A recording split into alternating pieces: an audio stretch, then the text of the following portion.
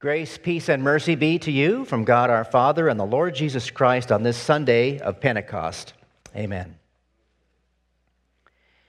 Have you been thinking about UFOs lately? Yeah, it's been in the news. I have because of the news.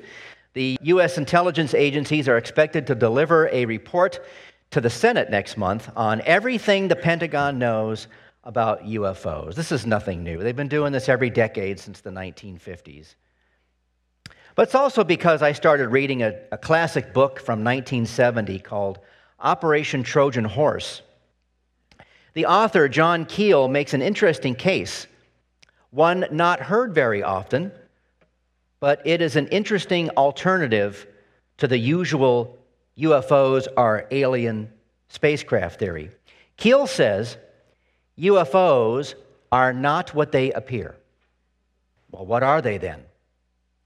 That's outside the scope of our text today from Acts. What our text and John Keel's hypothesis on UFOs have in common is the flames of the Holy Spirit over the people at Pentecost are not what they appear. Notice in verse 3, Luke says, "And divided tongues as of fire appeared to them and rested on them," not tongues of fire. This is important because we often picture this event with little flames hanging over the apostles' heads. However, while it appeared to be as fire, words are not adequate enough to describe this amazing event. No doubt, the people were surprised by this. Of all the religious experiences people had in the Bible, this one at Pentecost has got to be one of the most bizarre and mysterious. Mysterious in that, what was its purpose? And why this one time only? Why not today? Why can't you and I have this amazing religious experience as Christians today, assuming we would want it in the first place? Because, you know, we Lutherans typically don't seek this kind of experience. We would say our baptism was our religious experience. Every Sunday we come to hear the Word of God, partake in His body and blood for the forgiveness of our sin. That's our religious experience. Nevertheless, we've all seen artists' impression of this incredible day. I get this one out of the children's Bible that I use in chapel here with the preschool. The Holy Spirit is a person of God, one of the three persons of the Trinity. And He is a spirit, which means He doesn't have a physical body like Jesus does. One could also say God the Father has a physical body, since Isaiah and John have both reported seeing Him in that form, although it was more majestic looking than a human. But the Holy Spirit appeared in the form like fire to people gathered to celebrate the Jewish feast of Pentecost. For the sake of the people who were there, He became visible. He wanted people to see the evidence of His presence and be comforted by it. God is powerful, and when He interacts with His people in the Bible, extraordinary things happen. Perhaps this is why we sometimes want a religious experience of some kind. We want what these people had. But let's back up for a second and remember that we're not in Jerusalem in the days after Jesus ascended into heaven. Jerusalem was a hub of international activity in those days. It still is today, mainly for tourism because of what happened in those days. But here you've got these men and women from Galilee who spoke Aramaic, Hebrew, and maybe some Greek, because Greek had become the common language throughout Judea for trade and business and news and so forth. But there were so many other peoples with their own languages all around there. And the message of Jesus needed to go out and be understood. These people who received the ability to speak different languages from the power of the Holy Spirit spread the word to the various regions of the Roman Empire and beyond. An amazing miracle. And this is the part of Pentecost that we Christians remember most. What were some of the reactions? You heard them a moment ago when I read the reading. Do you remember what some of the reactions were? Yeah, well, okay, so you went right to the drunken part. That's kind of the funny part, isn't it? You know, they got mocked, accused of being drunk. What was another one? Amazement, that's right.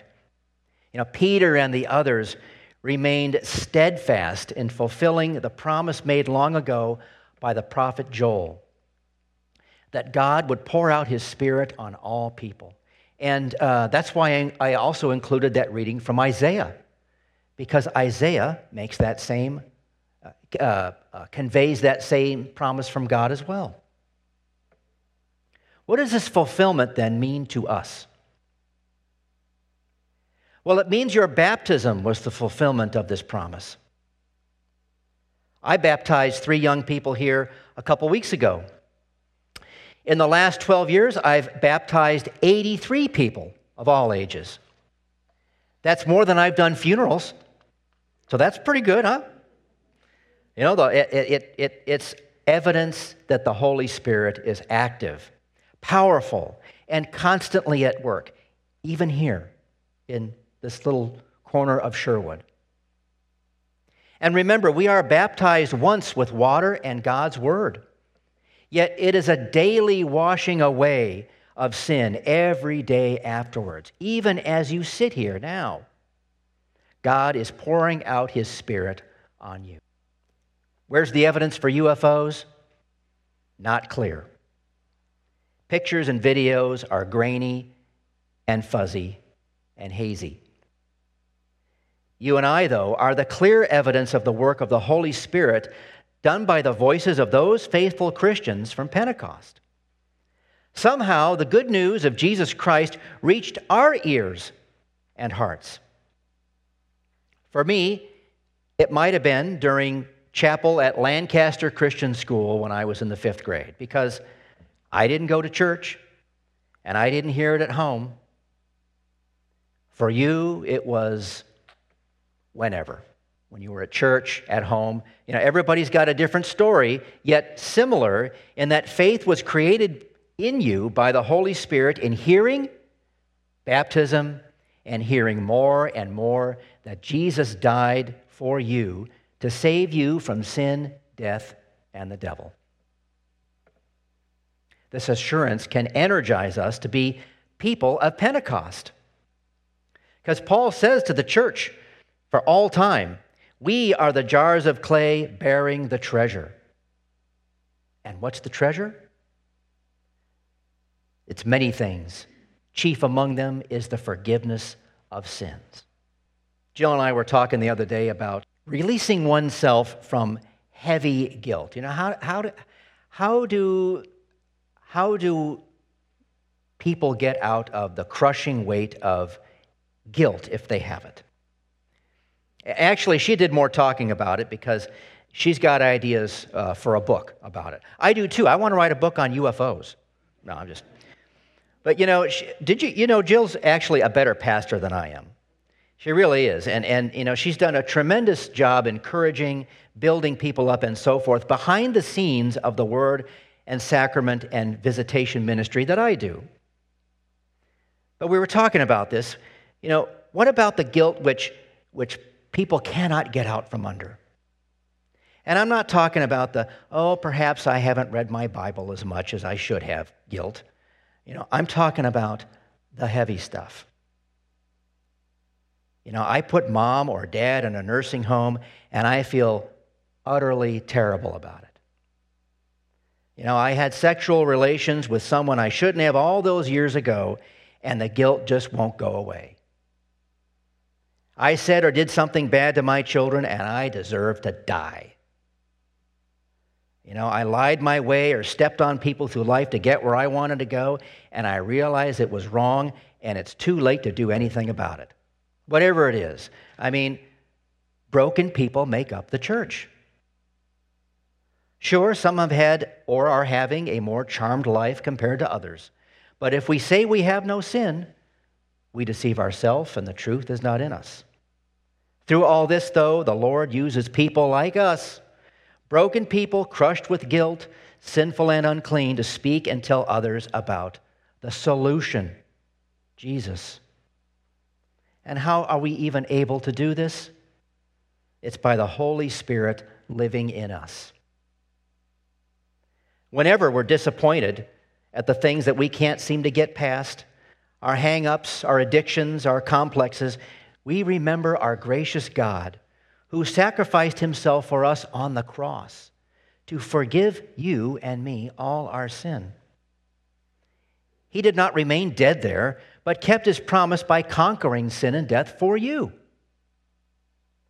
By his conquering power given to you by the Holy Spirit, our God will accomplish his will through us, just the way the Galileans became the proclaimers of the Almighty God on Pentecost.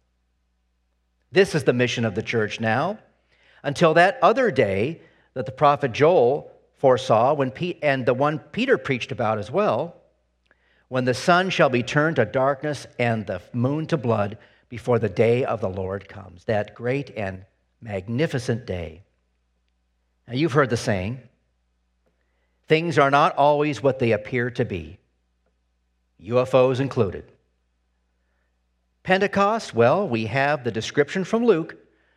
No doubt, though, it was too supernatural a thing to put into words, yet it's these words, authored by the Holy Spirit, which give us life, comfort, and hope. So whatever the events they speak about appear to be or not, the emphasis is, and the most important thing is, what's being said. Because it's by hearing that we believe, and not by sight, right?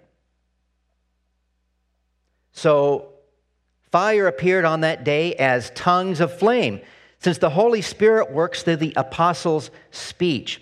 So it's not so much this as it is this. Ooh, that looks like it would hurt, doesn't it? Yeah. From this event, we receive the gift of hearing what this powerful message of the gospel has to give. God says to you, you are my child. You are forgiven. You will be with me in paradise forever. Amen. May the peace of God, which surpasses all human understanding, keep your hearts and minds in Christ Jesus. Amen.